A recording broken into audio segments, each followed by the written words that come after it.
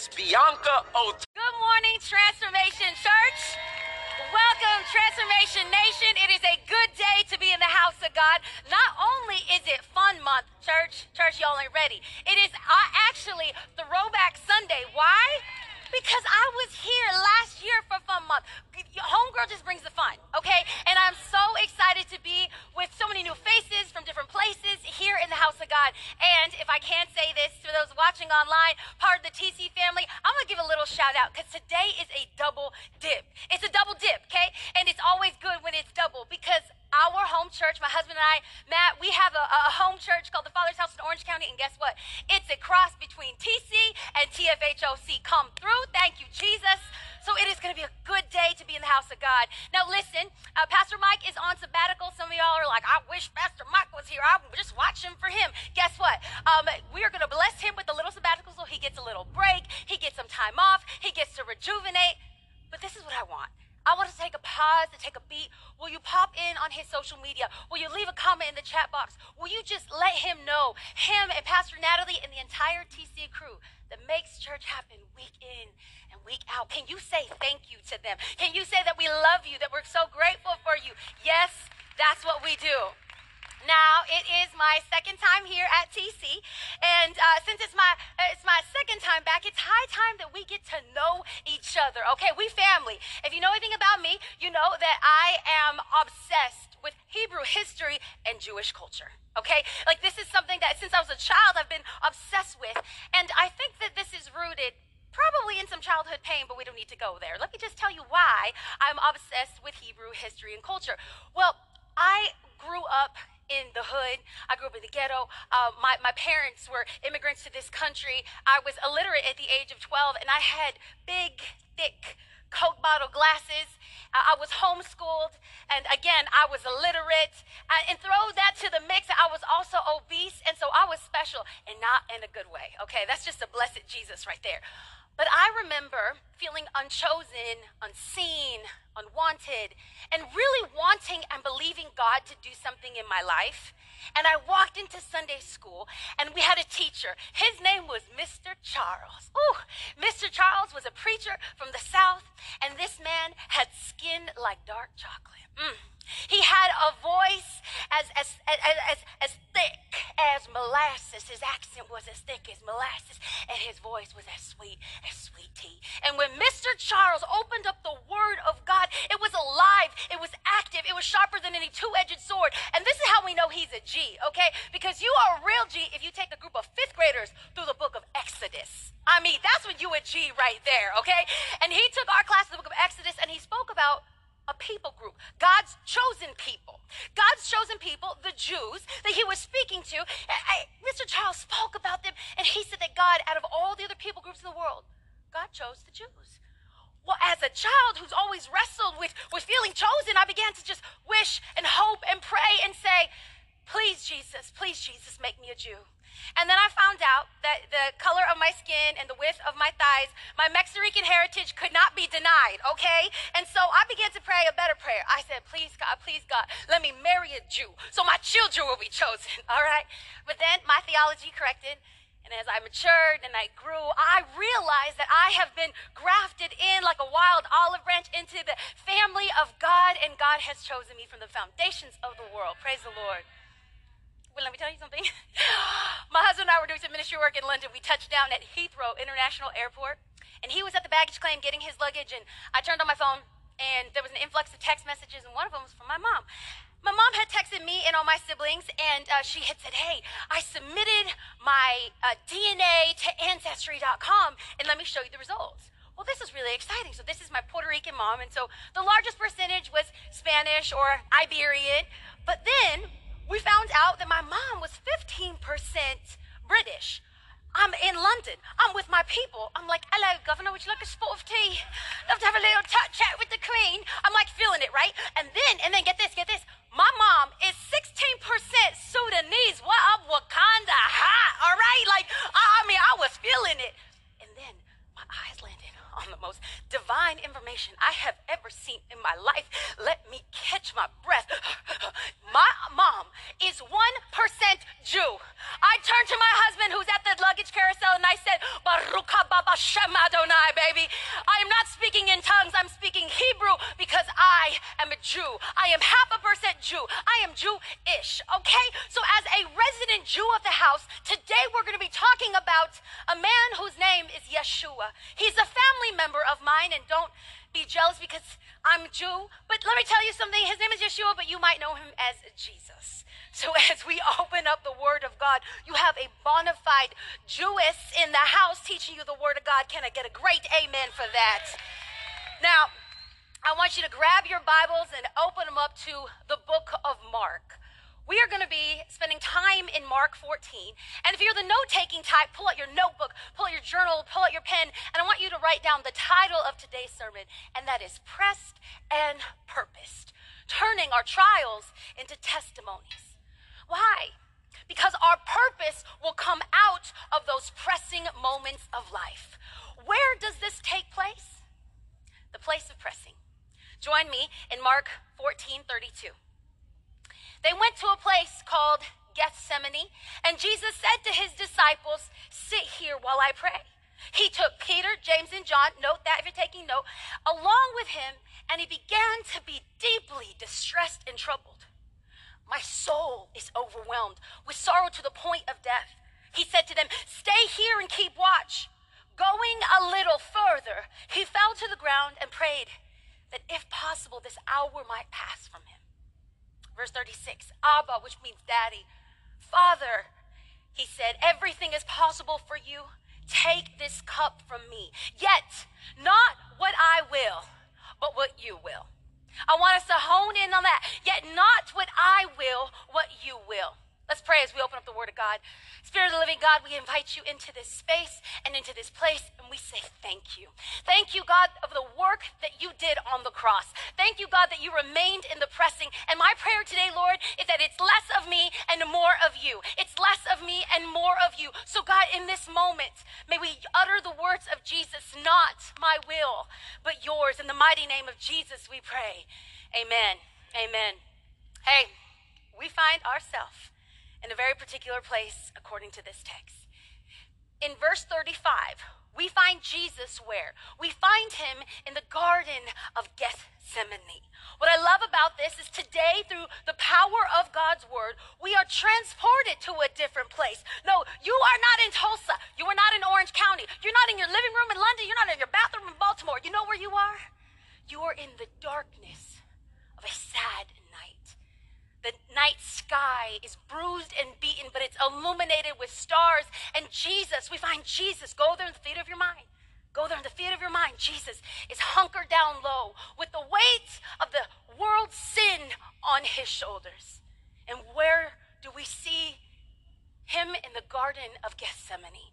You know what I love about this passage is that we serve a good God, Father, Son, and Spirit. We serve a good God who empathizes with our pain, who knows our fear, our worry, and anxiety. And today, if you came to church and you were wondering, I don't know if this word's gonna be for me, listen, you have come to the right place. Maybe you're sitting here, you're thinking like, my life feels oppressed, depressed, and I need God. Guess what? You're in the pressing place and you came to a good place. Maybe you were like, there's some power planted deep within inside of me. Guess what? You are in the pressing place, and that what it presses is going to come out with a new sense of power. So today, church, today we find ourselves in the Garden of Gethsemane. Now, this word Gethsemane is a combination of two Hebrew words, get, shemonin, and it means the place of pressing. So it is here that grapes will be crushed and turned into wine, and it is there that olives will be pressed and turned into oil. Now, the reason why I remember the specific pronunciation of this is because I was 24 years old, and I found myself in Israel, and I was here in this exact place. And I remember the phrase, get shemonin, as get samani, okay? Because y'all, I was in a pressing place. 24 years old, I had to move back home and live with my parents, and like, what person wants to do that, you know? So I'm living at home. I'm about to finish grad school. I have no idea what I'm doing with my life. And my mom was diagnosed with not one, but two forms of cancer. One of them was brain cancer. And I just remember feeling so pressed.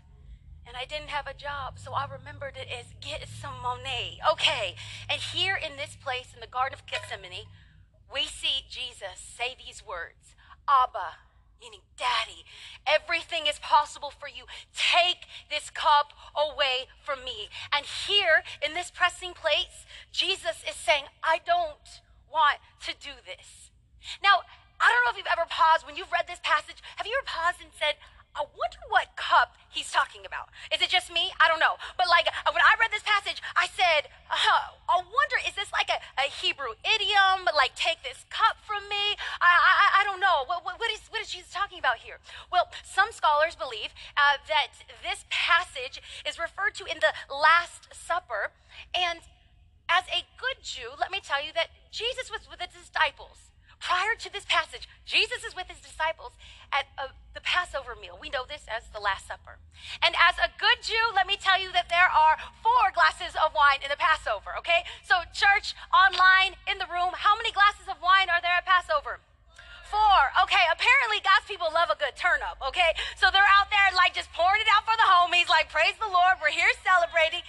And so after this dinner, where do we find Jesus?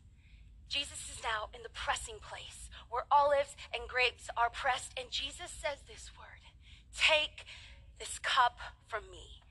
And maybe your pressing place might feel different.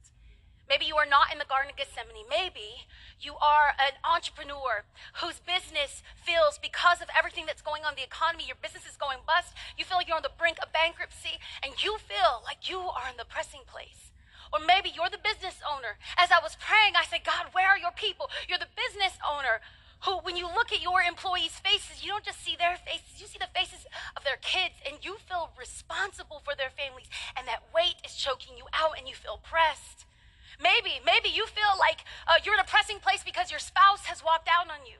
Or maybe you're a parent who's so longing to see their child that your child has not only left you, but your child has left God, and you are in the pressing place. Maybe you have gone through every single week of relationship goals with Pastor Mike, and you are waiting and you're praying, and you want more than just the permission, you want the blessing. You know porneia means. I mean, you did all the weeks, and you said, I'm gonna make a commitment, I'm gonna say high and right, I'm gonna stay pure, I'm gonna stay good, God is good. And all of a sudden, all these hot folks are sliding into your DMs, and you're like, what am I supposed to do? I feel pressed. Let me give you a loving word, fam.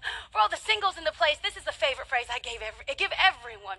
For my lusty, musty, thirsty, and thoughty friends, let me tell you, they may be hot, but so is hell, all right? When they try to come at you, run away, flee, because that's not from the Lord, okay?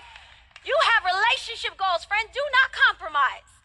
If you're taking note, I want you to write this down. Pressing. The pressing is real. The pressing is rough, and the pressing will rival your greatest pain. How do I know this? Because my husband is a level 3 sommelier. Let me show you a photo of my husband. Unfortunately, he couldn't be here today. He was supposed to come, but there's been some great stuff that's been going on. I'll explain later, but this is my husband, and for all the single ladies, don't stare too long, because I love Jesus, but I will cut you. No, I'm Latina. I'm loyal. Don't look at him too long, all right? But my husband, in this process in the last 7 years, has studied the best wine growing regions. He has studied the varietals that are there. He's even studied in the most beautiful way a crucial aspect to making wine. And you can't have wine unless grapes are pressed. So when Matt, my husband, teaches on John 15, he always talks about the power of why Jesus said, I am the vine, and the importance of that. And not just that Jesus says, I am the vine, but then he goes a step further, and he says that his father is the gardener, is the vine dresser, is the winemaker. And so both Matt and I have studied this passage, and we've taught on that God is doing a new thing in the world. There is a new move of God. There's a revival that is going to break out, and we believe that this is the new wine that the prophets were speaking about. And we see here that God is doing something new, and you can't put old wine, or reverse it. You can't put new wine in old wineskins. That's what the Gospels say.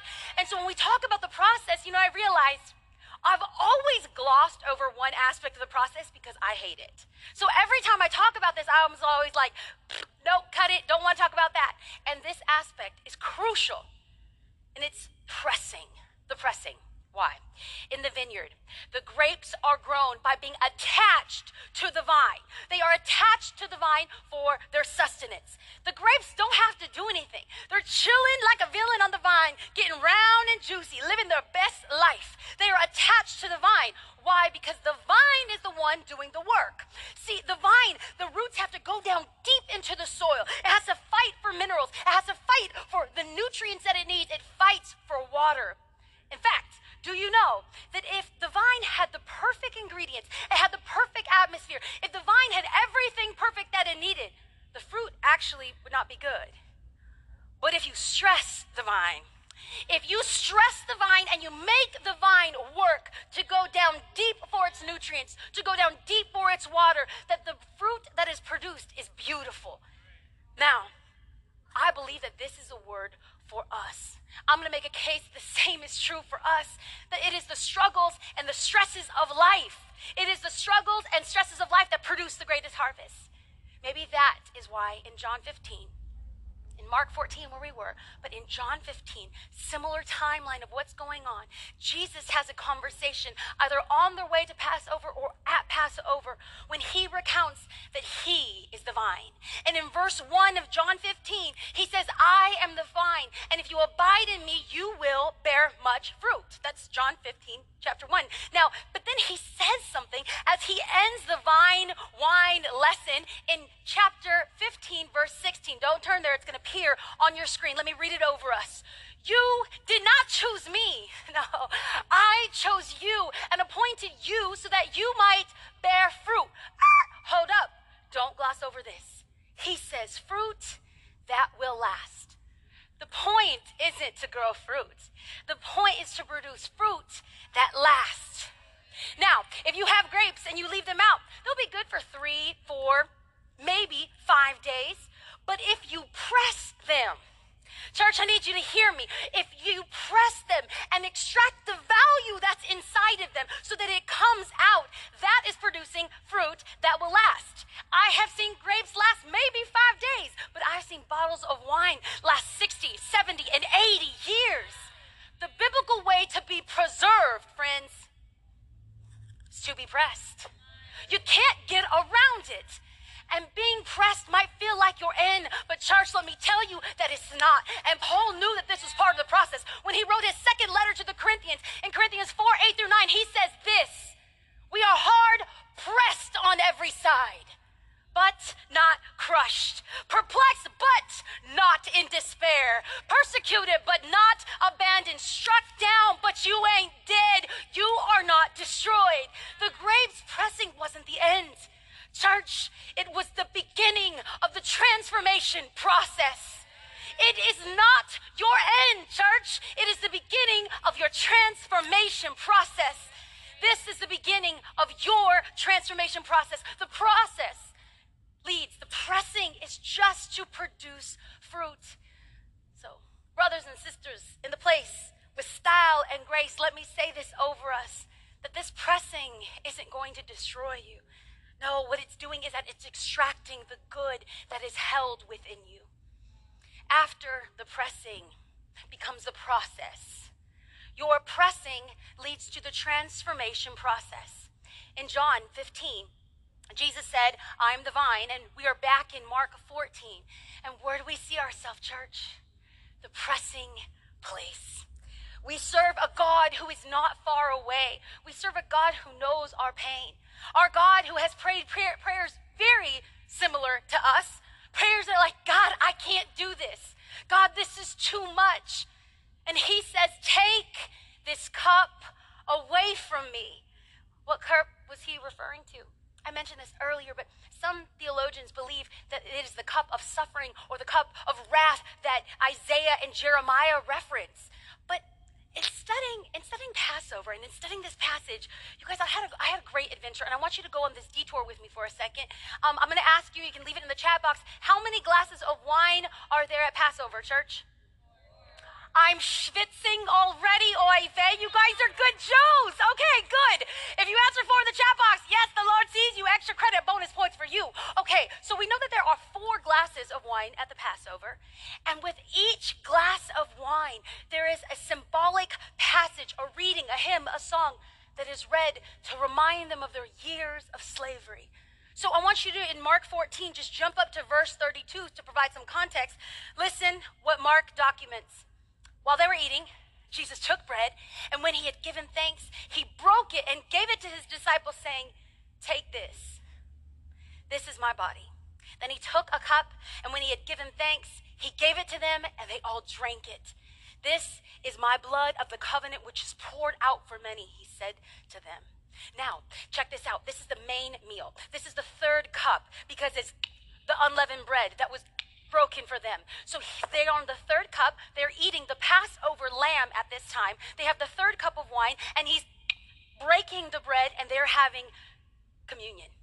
This is a new covenant. This is a new system. This is a new way. And check this out. I want you to go to verse 26. Verse 26 says this: when they had sung the hymn, this is the great Hallel. This is the big song. This is the closer. When they had sung the hymn, they went out to the Mount of Olives. I need you to catch that. I need you to catch it. They were on the 3rd glass of wine. Did y'all catch that? They were on the 3rd glass of wine. Then they ended it with the song, and then he went to the Mount of Olives. What's missing, church? Do y'all catch that online? If you're real smart, you get extra credit. You put it in the chat box. He missed the 4th glass of wine. Why? I believe that Jesus knew that he was the lamb that was slain, the final Passover.